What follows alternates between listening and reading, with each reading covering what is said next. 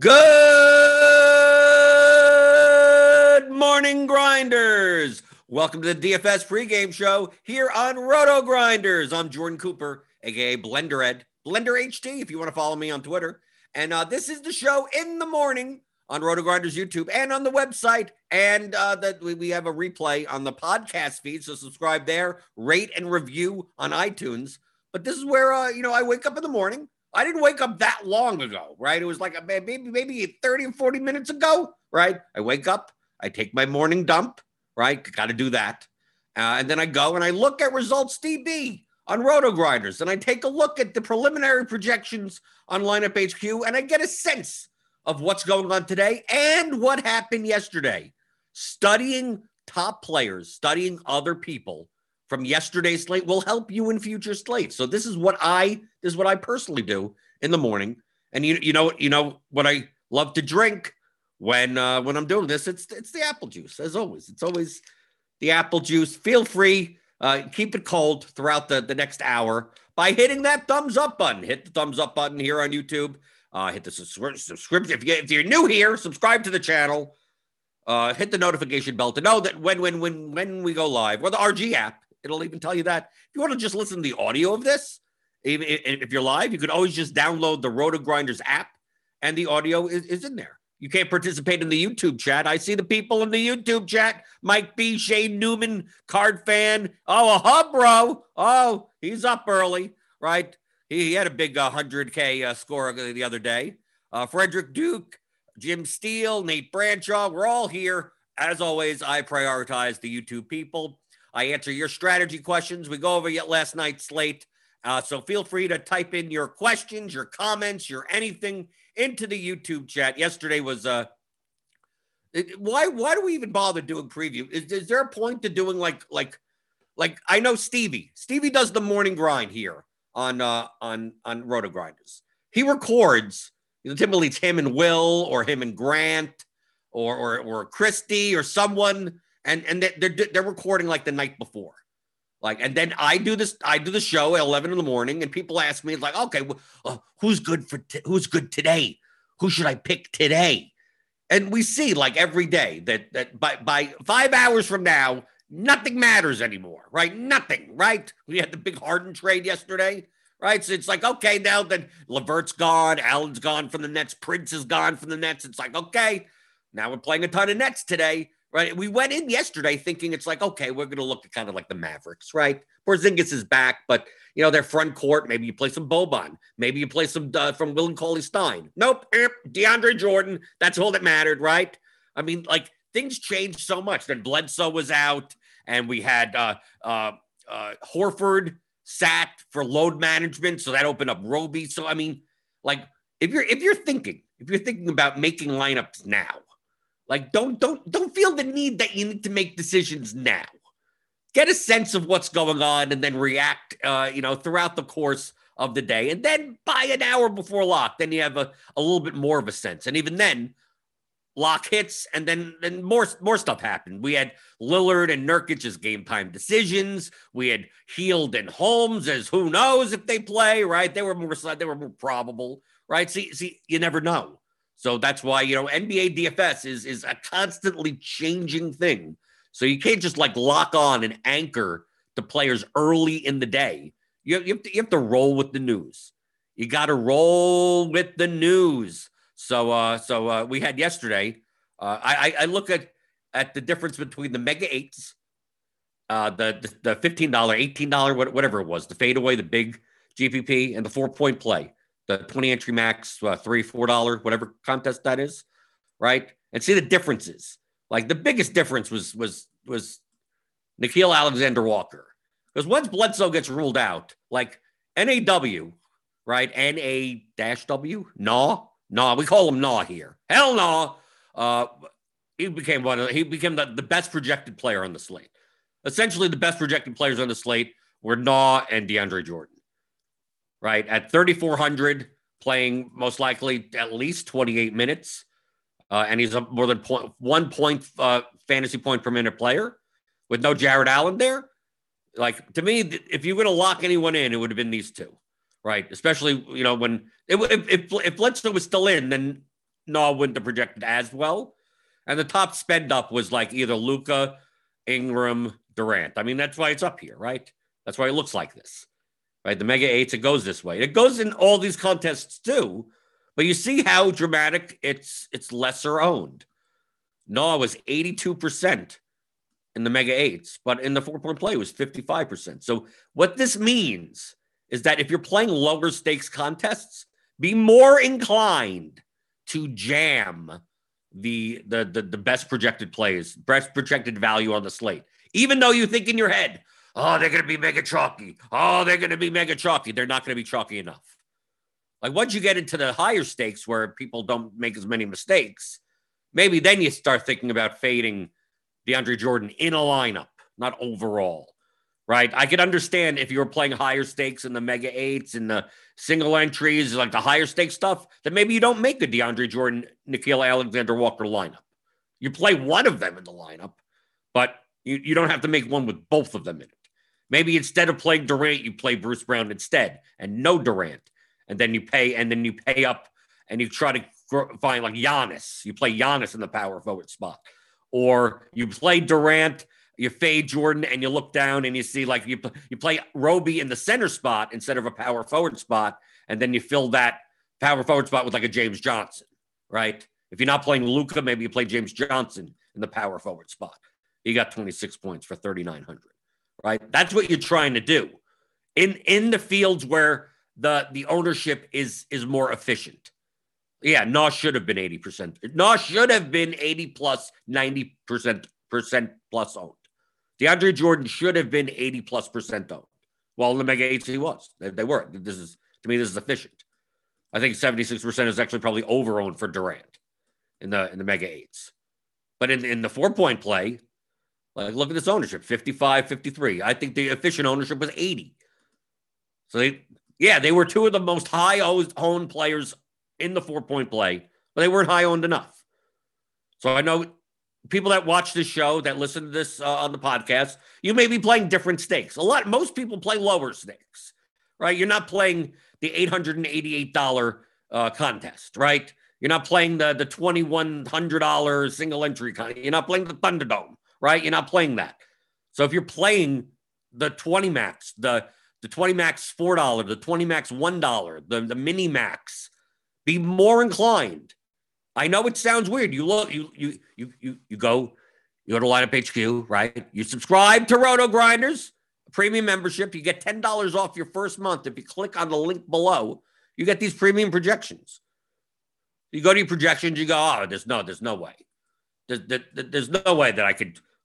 You're telling me I'm just gonna jam in Jordan, Brown, Durant, and Luka, and like I'm gonna be different enough. It's like, well, I only named 5 guys. You still have 3 spots left. It's like, well, it sounds chalky. Durant, Jordan, Brown, Luka. Sounds way too chalky. I need to pivot somewhere. It's like, no, they're not chalky enough. Like the 2 value plays, they projected too well. Projected for Roto Grinders had him for like 10x median. 10x median. He's 3,100, which means his median was 31 points. Like his median score was 10x, and he ended up with 17x yesterday. So like I don't know how 45% of you just don't play him. So if that's going to happen in the low stakes, that's what I recommend. Be more inclined. Sometimes it burns you. Yeah, you're right. Sometimes it doesn't work out. But for those types of situations, he put up 52 points for 3,100. In the higher stakes, then okay, I get it. Maybe you do want to pivot a little in one lineup. Not in all your lineups, but one lineup. I mean, we could take a look here. Take a look in the fadeaway, the big GPP on DraftKings. A ton of 150 maxers did very well. Like the top 40 was like mostly people that play 150 max or good players in general. But you see here, 90%, 74% exposed, 95, 100, 82, 50. After went a little under. Hishbu, 91%. The Colts, 88%. Like, if we take a look at and DeAndre Jordan, none of these guys are fading. They're building most of their lineups around them. After a little bit contrarian, right, by not having Ingram, right? Not having Ingram or Nah. So who did he have? Not having Ingram. I guess he built lineups for the Pelicans to fail. Because I don't see any like Kira Lewis. I don't see any like really any heart. Is there any heart here? Just a little, right? He went under on the Pelicans in general. That okay, the Pelicans just get blown out by the Clippers, and then that's it. Okay, that makes sense. But you see the constructions here. Chedabisk, who won this yesterday, 90% Nah, 83% DeAndre Jordan. Like, why not? Played a bunch of Luka. There you go. Didn't play Randall. Got it. Because played less of Durant and Randall. That Durant-Randall combination was very chalky. So played less of it. Still played plenty of Isaiah Roby. And then paired Fox, Giannis, Lillard, right? That was the combination, right? Lillard plus Fox, and then the value. That's what I did. I did very well yesterday. I did well in GPP. I think I got 12th in one in the 66 or something. I made money. I made money in cash games. You can see here. Very good night. Not on Yahoo. Yahoo, I tanked on Yahoo.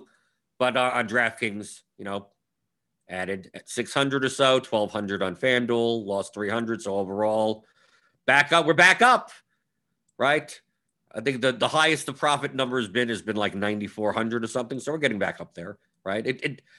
Over the weekend, you see here, over the weekend, didn't do very well, right? So you took a dip, took a downswing, and now we're back on the upswing.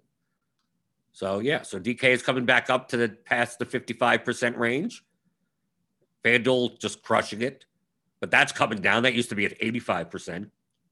Yahoo is a little bit up there. It'll bounce back, hopefully. But it's like overall, 57% win rate amongst everything, 15% ROI. Pretty good. But that's what happens. All of this is just variance, right? Me playing cash today on the 14th, like it's not going to be related to it's hot, it's cold. Like that, those things don't exist. All you think is just variance. I don't care about the swings, right? I have to represent the swings, right? It goes, up and down, up and down. I just care what happens. What's this number? What's that number at the end of the year, at the end of the season, right? This profit, this ROI, this win rate. What's that at the end of the year? Everything else is just, I can just sleep through it. Who cares? So that went well yesterday. So going back into the YouTube chat, as always, you could always type in. I'll scroll back. I scroll back and see what questions are posted there. You have people saying good morning. Keep the apple juice cold. Let me test it out.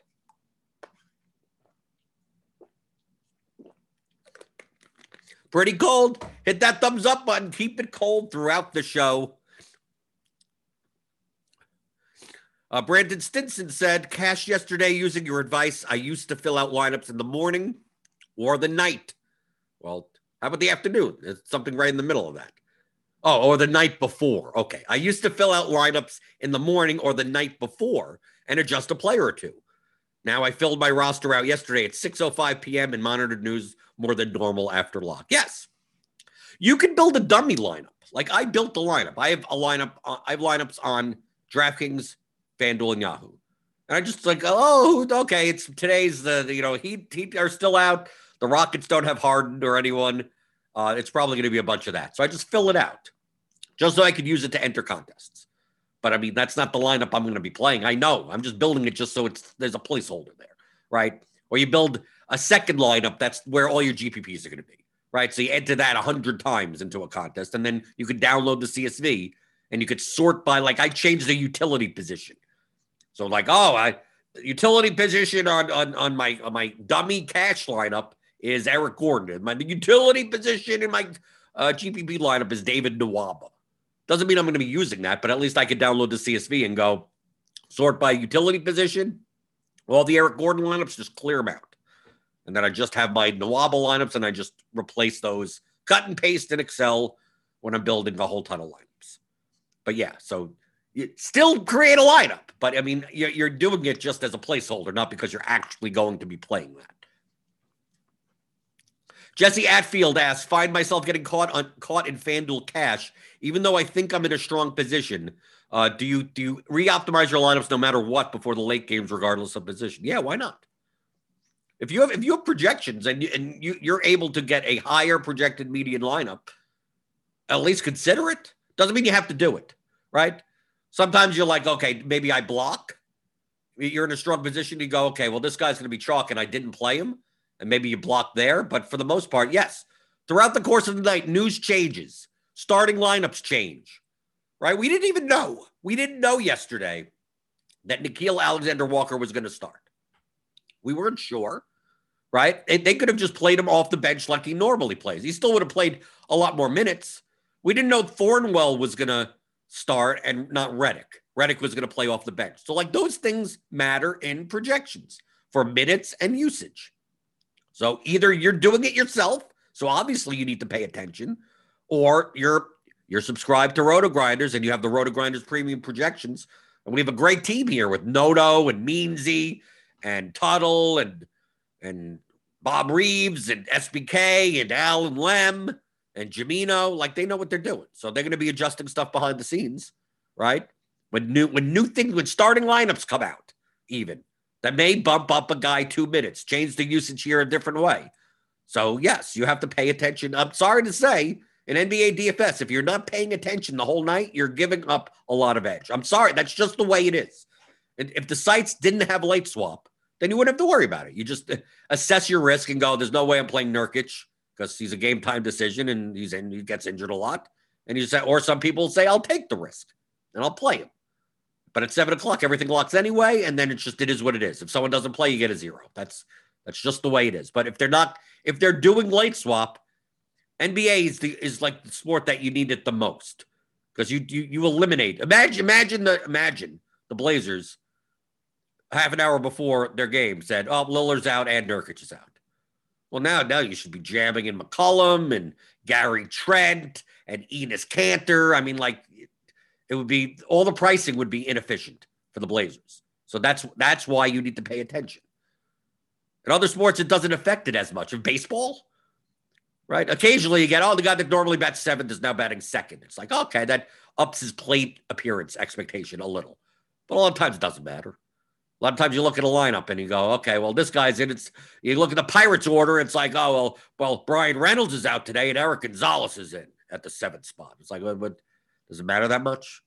Like, they're still crappy players, right? You replace a $3,800 player with a crappy $3,300 player. It doesn't do all that much. But in basketball, it could do a lot. Bill Biller asks about game stacking. I just missed that. Is game stacking important in NBA? Correlation is weak in NBA. It's not important. I typically, unless it's a small slate when there's not many options, the more players from the same team that you put on in your lineup, I mean, it's negatively correlated. Only one player could get a basket at a time, right? So game stacking is less important. But like we're going to see today, the Heat are still underpriced. Some of their players are still underpriced. We still have the Rockets. Who knows who the hell they're going to be starting? They still have 10 or 11 guys, but it's a whole mess of players. So I don't know if Eric Gordon is questionable for today's game time decision. But like once you remove Harden and Wall from the Rockets, like everyone's too cheap still. Just to figure out who to play. So in those scenarios, you have multiple highly underpriced players. So yeah, then you could start taking more players from the team. But if they're efficiently priced, most likely, like taking more than 2 from a team is for large field GPPs, you're kind of limiting your ceiling. Obviously, if they're all starters and they all go to overtime and the game goes 50 points over the total, yeah, sure. Yeah, I get it. Yeah, then it doesn't matter anymore. But how often does that happen? Let's see. Let's go through.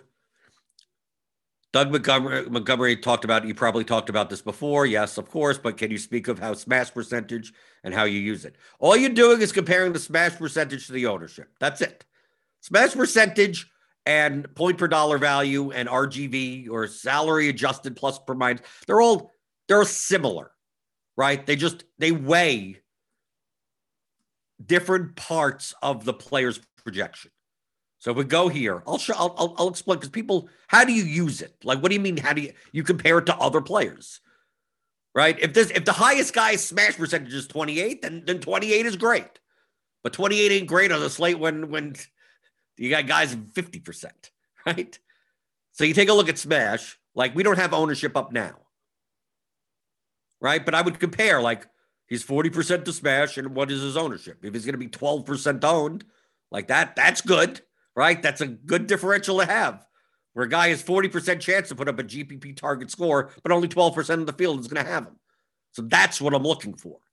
Guys that have high smash percentages that are going to be owned less than what they should be. But it's all in relation, because this basically point per dollar is like a raw value. So David Nwaba right now, don't go by the projections right now, obviously, because it's 11:20 in the morning and who knows what's going to happen. So we have all these cheap rockets. So point per dollar wise, David Nwaba is 3,200, projected for 28 points, 33 minutes, 28 points. So his point per dollar value is 8.7.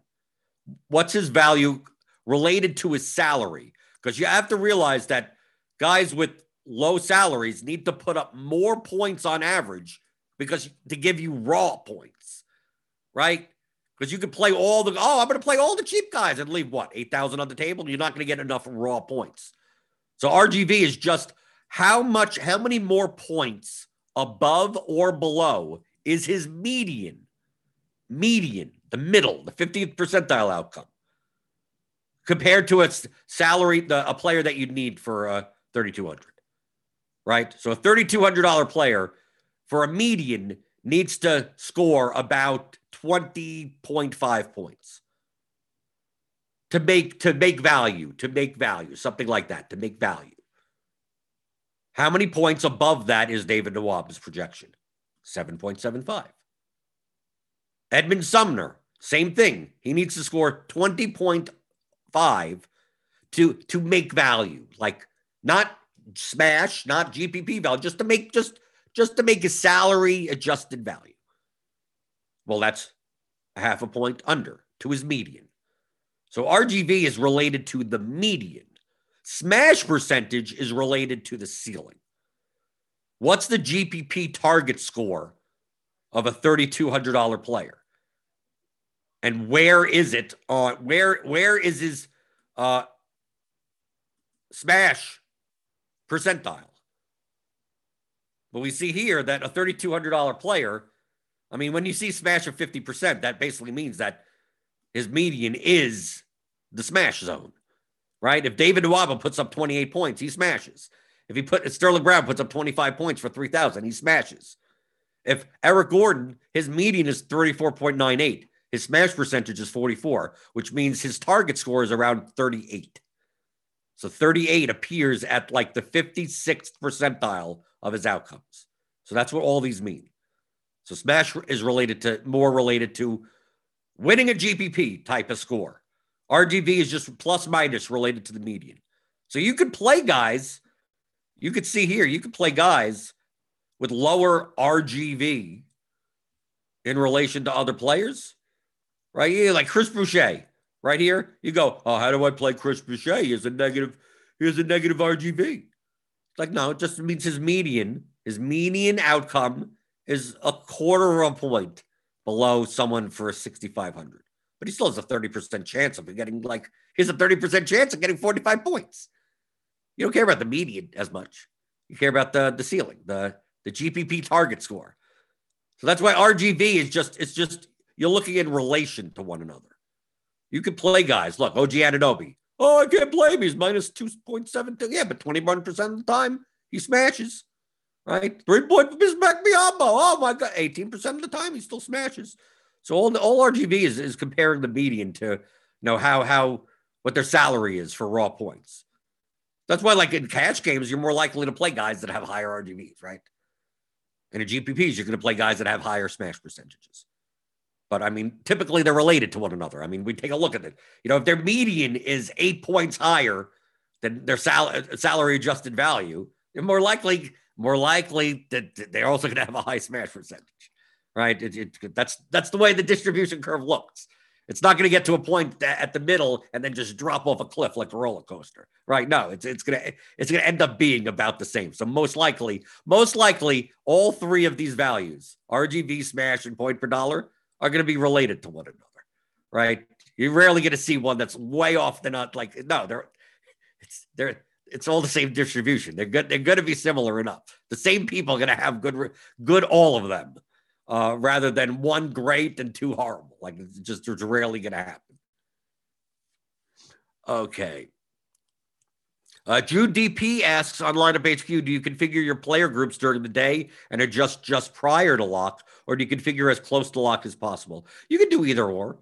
It really depends. I do it closer to lock because I'm just experienced and I do it faster, right? I could build on a slate where I'm playing 100 lineups or so through Lineup HQ. I could build my player pool and all my groups. And my groups could be like, I could have 30 of them in probably about 5 minutes. It'll take me about 5 minutes to do. Some people may take less. Because I could just go in. Because what I'm doing a lot of times is I'm going game by game. So let's go to an easy game, a game that's not like, everyone's out. So I go to like Charlotte, Toronto. Right. So I would exclude all the players. Right. So I have no one in my player pool and then go game by game and see who I want to play. So I'd look at this. I go, who's on Charlotte? No one projects well on Charlotte. But who projects decently enough on Charlotte? So I'm like, maybe I want to play Terry Rozier and Devontae Graham, but I don't want to play them together. So I'd click to include them and then I create the group. Right. Rozier, Graham. Done. Now I go to Toronto. I go, okay, I want to play Boucher and Siakam, but I don't want to play them together, right? So I go to player groups. I go Boucher, Siakam. Maybe I do want to make a player group. What's the, maybe I want to make, if I'm playing Siakam, that I need to play one of these guys. Maybe I want to do that. So I'll just create the other group. Siakam as a conditional player, put Rozier, put Devontae Graham, and set it to min one, max one. So every Siakam lineup has those two. So that's what I could do this all in 5 minutes, right? So I could go through all these games. It could be an 11-game slate. It'll take me a little longer for an 11-game slate, but that's what I'm doing. So you could do it throughout the day if you want. Essentially, but I'm not really making those types of decisions until the end. And let's say later on, I'm like, maybe I do play some Fred VanVleet, right? So maybe I go back. Do I have to make any rules for fit them into a group? Do I want to play them all together? Maybe I can play VanVleet with Boucher, but not with Siakam. So I'll create that group. I go VanVleet. I go Siakam. So like VanVleet plus Boucher is fine, but not VanVleet plus Siakam because of the prices. I would come back and do that. So this list could be long in doing those types of things. Maybe I come back and relax it. Maybe I'm like, screw it. I don't need to run back or anything. Maybe I just go, doesn't matter, right? Or I disable it or something later. You could do it throughout the day. I'm experienced enough that I could breeze through this in 5 minutes. For a slate this size, like tonight, yeah, less than 5 minutes. But if you're not up to speed on Lineup HQ, like do it throughout the day. Experiment, right? Start putting in groups throughout the day and then start making builds and go, holy crap, I screwed up, right? You'd rather experiment and screw up earlier in the day than 5 minutes before lock. There's so many people that learn how to use the tool first. We have tons of videos. We have free videos. We have premium videos all about Lineup HQ and my process, Brit's process, Squirrel Patrol's process. We got tons of videos on people's processes and all the functionality of Lineup HQ. Learn that. But I'm a different type of person, I guess. Right? When I was a kid, you got a new video game, right? You're like 11. Like I got what I remember getting when NHL hockey came out for the Genesis or something like that, right? Because I played all the EA games when I was younger. You're all excited. Most kids just took the cartridge out of the box and plunked it in and started playing. No, I read the entire instruction book.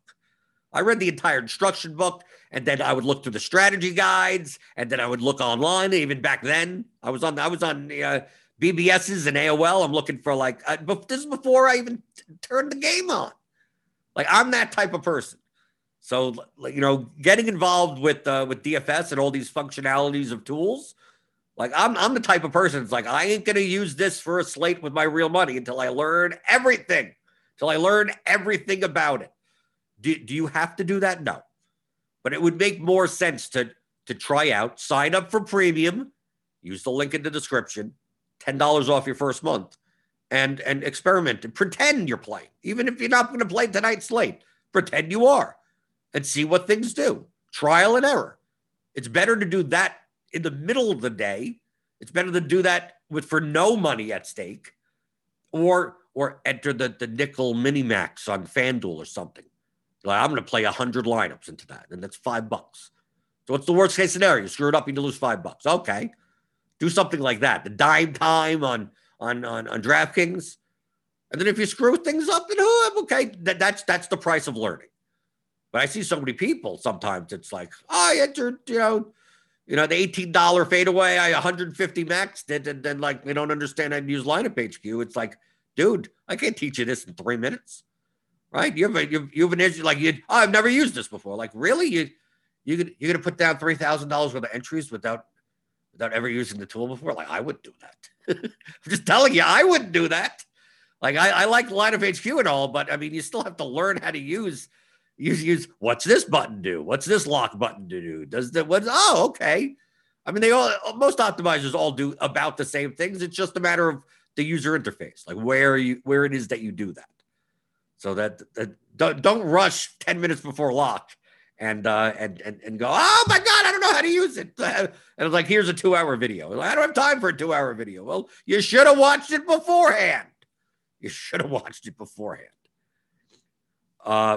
Trevor McElroy, do you always play the same amount of cash versus GPP, like as a percentage of your total entry fees? Not necessarily, but I try to keep it like that. I mean, GPPs are going to be high variance, so I stick to around the 80-20-ish type of thing, but doesn't mean you'd have to, right? It's all a matter of risk tolerance to you.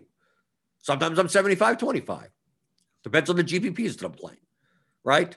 I mean, my cash game is just you see what I'm doing for cash games. There's no thought process behind it, right? I'm playing 10% of whatever this number is, split amongst 3 sites. So tonight I will be playing close to $2,900. And if it goes up, then I'll be playing $3,200, and then whatever. And then what I do in GPP is more. It should be more related to the percentage of your bankroll than percentage of cash versus GPP.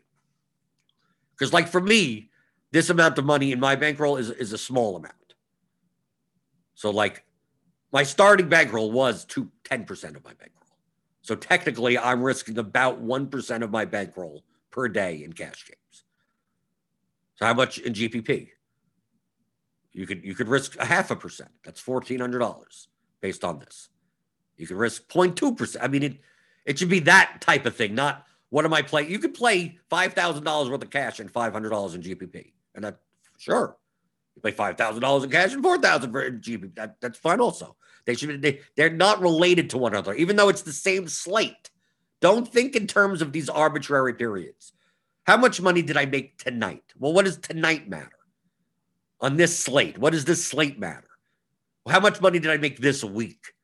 So what does the 7-day period matter? Every slate is not related to one another. So if you're playing seriously or professionally or for a large chunk of your income, all that matters is what's at the end. It's one long DFS game. DFS doesn't end today. If it ended today, yes, I need to make money today. But outside of that, when people, FanDuel, you're doing well. Why don't you put more money into FanDuel? It's how do I know that this isn't just variance, right? I'm just going to diversify. I'm treating this like a stock, right? We're using the RG projections, making cash lineups, and it's a stock that I'm going to be withdrawing 6 months from now when the NBA season is over. So whether it goes up or down today, what does it matter? You could say the same thing for GPPs if you play. What does it matter today, right? So if I lose in cash and win in GPP and I make $200 today, what does that matter? Today, this week, this month, this year. It's one long game. So never think in terms of like what do I need to balance today? It's like where is their edge and where can you grab it? Right? If you see a contest is overlaying, it's like, oh, okay, maybe I'll play that. So sometimes you have unbalanced, you're playing some days, maybe you're not playing any cash games. Maybe some days you're just playing cash games. Maybe there's a day where your wife wants you to watch a movie at 9:30 at night with her, or 9 o'clock. The Bachelorette is on, or who knows. And you know that there's like 3 10 p.m. games that have news in it. And you go, well, maybe I'm going to play lighter today. Maybe I'm not going to play 100 GPP lineups. Because I know that once 9 o'clock comes, the only thing I'm going to be able to do is to check on my phone, see if there's an RG app alert on if someone's sitting, and then maybe change the lineup on the phone. So you go, okay, then I'm either not going to play at all that night, or going to play lighter, or just going to play cash. Just going to play one lineup and just whatever. I can fix one lineup on the phone next day on the couch, right? You can do those types of things. You don't have to feel like you need to play the same amount every day, the same contests, the same everything, exactly, 80, 20, 60, 40, this thing, that. No, it's related to the slate. Sometimes we see slates where there's so much overlap that I just start entering a ton of head-to-heads. I need to reduce the variance as much as possible. Right? We see these slates where the secret chat, right? Because like if you didn't play like Nickeil Alexander-Walker and DeAndre Jordan and Durant, and I mean like the cash lineups on DK were like 2v2s at best. I thought it would actually be more duplicated, some of them, and this is without talking to one another. So if I don't feel like there's that much edge on that type of slate, I want to reduce my variance as much as possible. Not play as many double ups. If I'm going to play cash games, it's going to be primarily head-to-heads. Or triple ups, or at least I get the upside of my 2v2 or something like that. But every slate will be different. So don't necessarily think in terms of what do I do today, every day. Think in terms of, based on this slate and my situation, what would be the best allocation of my bankroll today? And that's it. Let's see. Going through the YouTube chat. Let's see. Hit the thumbs up button. Still got to check the apple juice. Pretty good. Kai Roach says, I think people are missing stacking opportunities versus these teams missing a ton of players like the Heat and the Nets. Their defensive rotations are going to get messed up when they lose 3 or 4 rotation players at once. Yeah. I noticed yesterday that, it was surprising that the Sixers weren't as high owned as they should have been, like Embiid yesterday. Because if you're going to play 3 or 4, 5 Heat, and you're going to play no one from the other side of the game that also was kind of shorthanded also, right? No, I get that completely. That's what I try to do. I just thought Embiid yesterday, the day before yesterday, was going to be higher on than he was. I thought he would be 30% owned. He came in 16.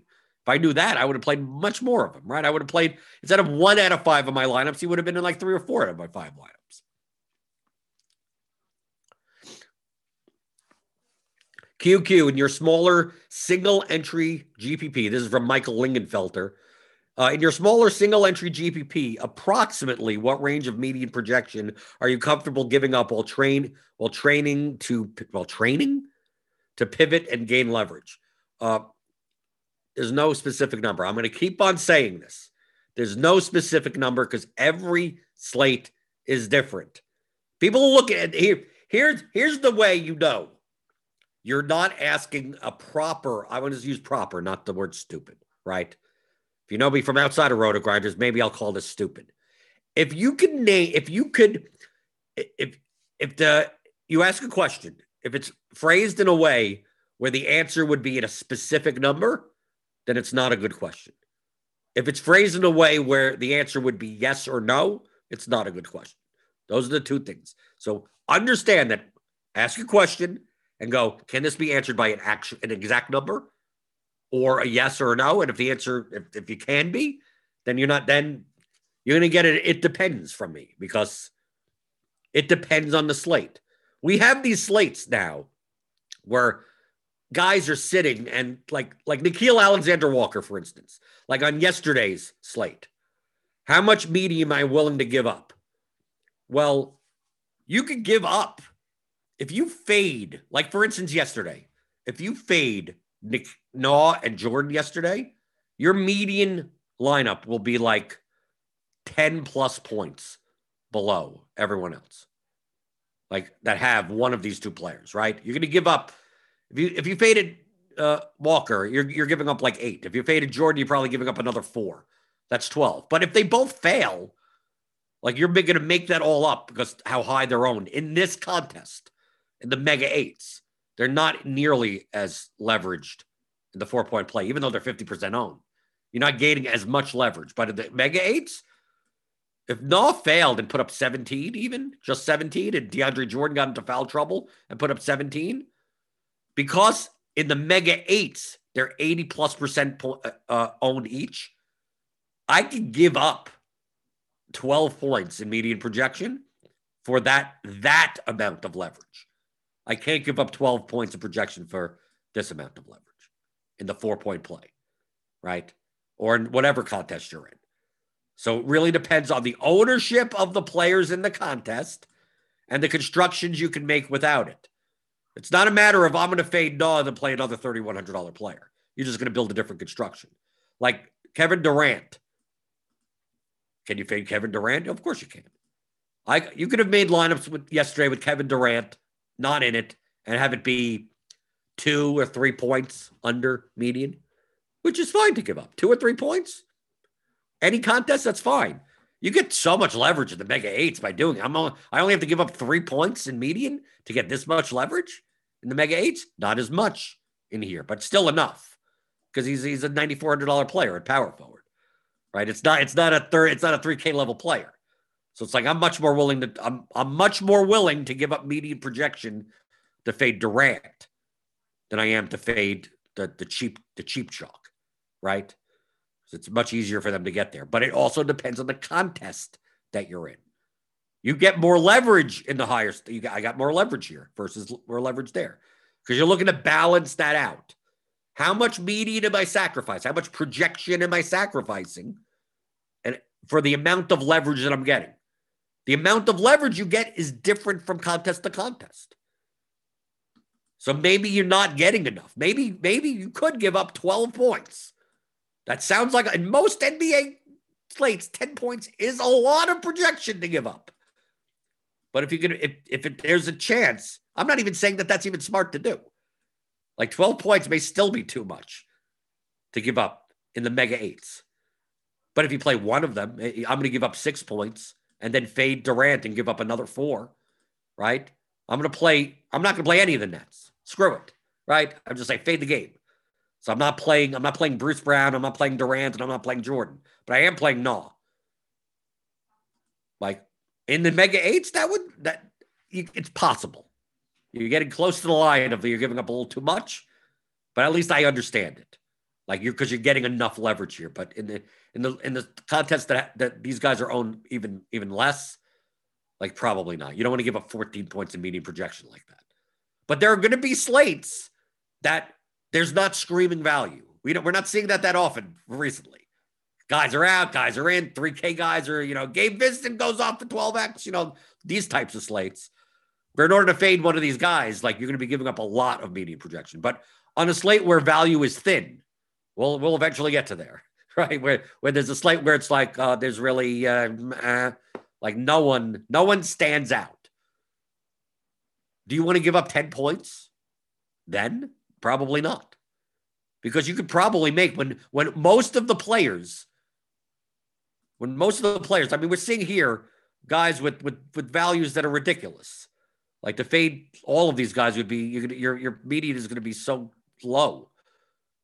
But on slates where none of these guys are here, like let's say Harden was still there, and the Heat, Butler was back and Adebayo was back, and you looked and you see like, oh, there's no obvious value. Like there's nothing. But someone's going to end up being chalky. Someone's they're going to be chalky players. But the difference between lineups is going to be minimal. So on a slate where people are efficiently projected, right? Like they're officially priced and projected. Nothing stands out. You can build a lineup with a 290 median. And then the next 500 lineups are between 286 and 290 because everyone's projected efficiently. So like you can make a lot of combinations of guys of the same, like you have 5 guys that are projected about the same and they're efficient. So it's like play whoever you want at that point, right? So you can make a lot more combinations. So do you want to give up 10 points of projection in those cases? No, you don't. Because there's so many more higher projected lineups than that.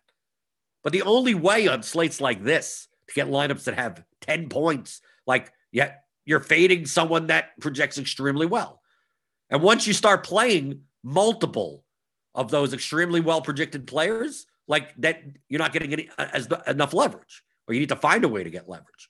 Like we take a look at yesterday and like, okay, I'm going to play Jordan. I'm going to play Brown. I'm going to play Durant. Like you're like, yes, these lineups are going to be highly projected. If you fade any of them, you're going to lose a lot of projection, but that's the only way you lose projection.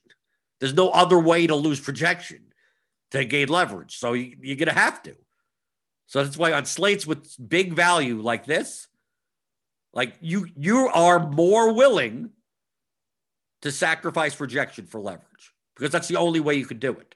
But on slates where there's no value, there's no screaming value, when Cam Johnson off the bench is the value, you just see, go into lineup HQ and build 300 lineups just with defaults and see the difference. If you build 300 lineups now with this, you're going to see a ton of these cheap value plays, right, that are good. But if everything was efficient and you built 300, you wouldn't see like a guy that's in 100% of lineups, right? You wouldn't see that. You wouldn't see a guy that's in 88% of lineups. You'd see a lot of, the best quote value would be in 55% of lineups. Then you see a guy that's 48% of lineups. Like in those slates, you don't want to give up that as much median because you don't gain anything by it. There's so many more lineups that could project close to each other. There's less amount of lineups that project close to each other in situations like today, where you got all this Houston value, the Miami players, where like how else are you going to build a lineup? Like you're going to see a lot of overlap, even in GPPs. So the only way to lose projection is by fading one of them. I hope that's understandable.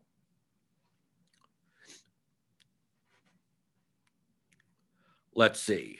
Ricky S., do you do this process for GPPs right? Because for cash, you probably want to have all of the player pool. Oh, when I exclude all the players? Yep. Most of the players that I'm including are all the highly well-projected players. So most likely, if I'm running the lineup preview on the sidebar for cash games, like it's very rare that I do not have an optimal cash lineup in my player pool because I'm only playing the best projected players anyway, right? I maybe included some somewhat poorly projected players, but I'm rarely in my player pool, not just saying, oh, guy's going to be 80% down X amount. Like I know I'm going to have, it's going to be something there. So it doesn't matter the player pool wise. Nate Bradshaw. Let's see. Let me scroll. I missed it. Did I miss it? I'm scrolling through. This is what I'm doing when I'm scrolling through. Let's see.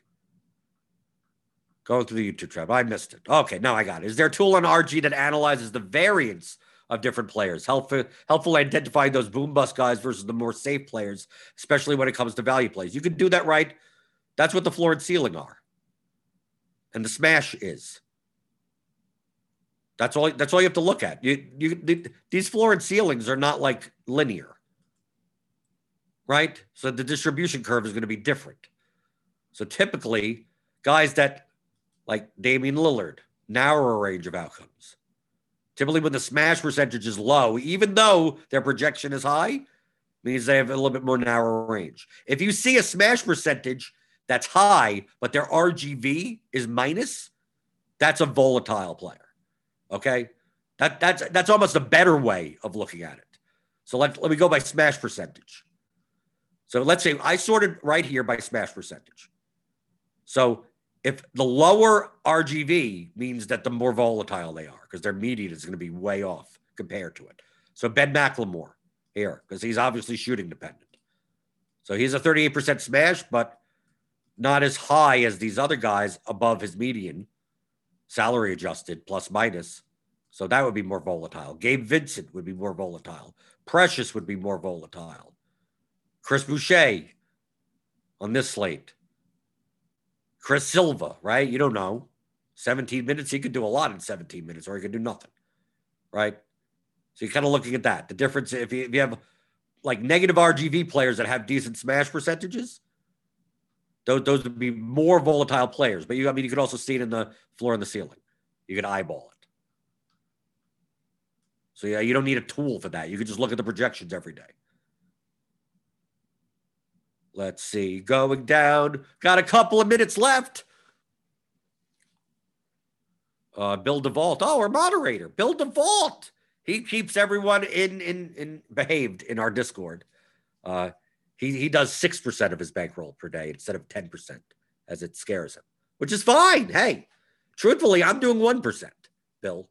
I'm doing 1%. The 20,000 is really just 10% of my actual bankroll. So I'm truthfully only playing 1% of my bankroll in cash. So I'm still 6 times more conservative than you are.